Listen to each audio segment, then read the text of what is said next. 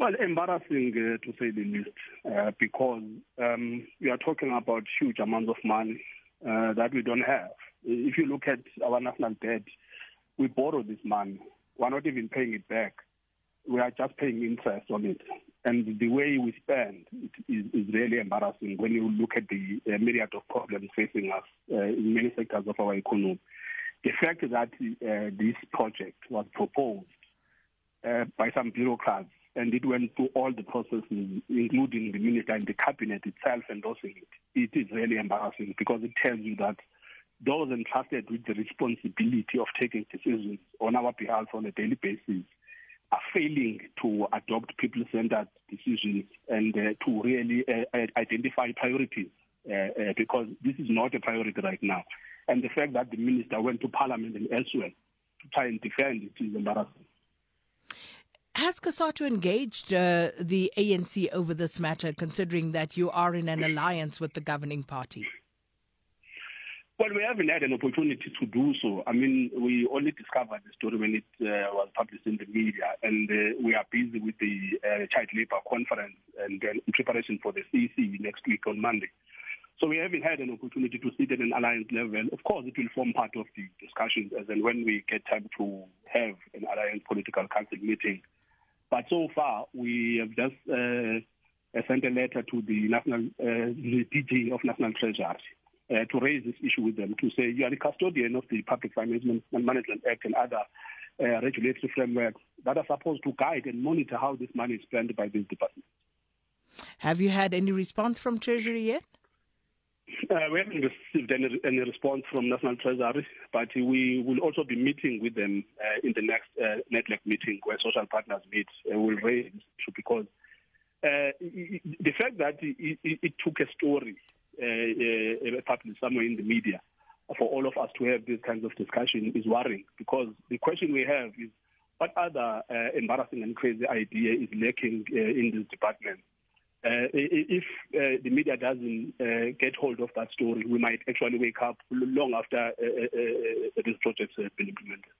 Well, the media has documented and continues to document so many of these concerns, for one, and also just projects where money seems to be wasted willy-nilly, Mr. Pamla. You look at the HM Picture story, for example, that is currently running in the media, where there seems to be some millions, several millions of rands that would be required to demolish a stadium that's already demolished and has never been used. Indeed, which is why we have an appreciation of the role that the media is playing. I mean, over the last couple of weeks, it's been embarrassing. We were reading about the cars in Northwest that have never been used, where millions were spent. Now we're reading that Eastern Cape, one of the provinces that is really struggling with unemployment and poverty, that there's a budgeted million to change the names of streets and other institutions. So indeed, the media is playing a very critical role, which is why as and when the media exposes these stories, we also play our role in trying to push back and influence government and other social partners to make sure that we stop this mess. Speaking of influencing government and other partners, how best would you advise the Arts Minister to use these funds?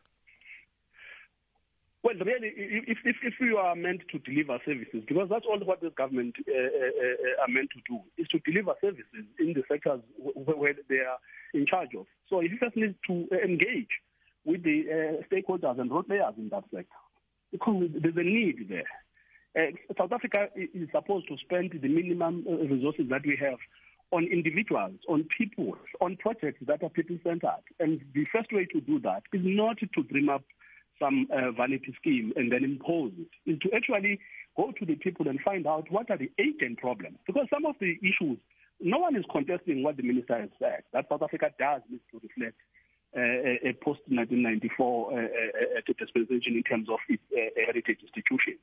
But there are priorities. When you are implementing budget cuts in many areas of service delivery, you cannot then justify that you have budgeted 22 million for such a vanity project. So what we would advise the minister to do is to actually call the role players and stakeholders and find out, I have this money. Where can we put it where it will be effective, where it will make a difference in people's lives, where it will actually encourage people to do what the minister wants done? Because the issue of the South African flag, for an example, we've been making a point. The only time you see South Africans waving their flag and painting themselves in the South African flag is when we are succeeding sports-wise, and when we are succeeding in the arts. When you see performers of this country playing rugby, Banyana playing, you see South Africans running around the flag, running around the national anthem, and that is what you need. You need an organic patriotism. You don't need an artificial patriotism where millions are going to be spent on something that is not going to be long-lasting anyway. So we've seen the outcry and outrage from the public, Mr. Pamla. Would you say that the arts minister deserves to be recalled over this debacle?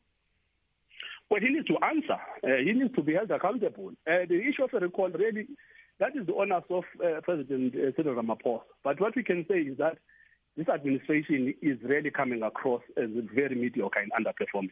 And this has not helped. People are struggling with load shedding, are struggling with unemployment, are struggling with so many things that are not working. And yet, wake up, we are told that there's money that is being spent on some vanity projects. Yes, our position is that President Cyril Ramaphosa needs to take a step back and look at that cabinet because this is his administration. And the idea that this was presented to the cabinet, and all cabinet members who said that, they said, oh, that's a brilliant idea, let's go ahead, is worrying, which is why we're saying it is embarrassing. So, yes, President Cyril Ramaphosa does need to do an introspection on the performance of his administration and whether halfway through his term, is this the best that his administration can deliver for South Africans?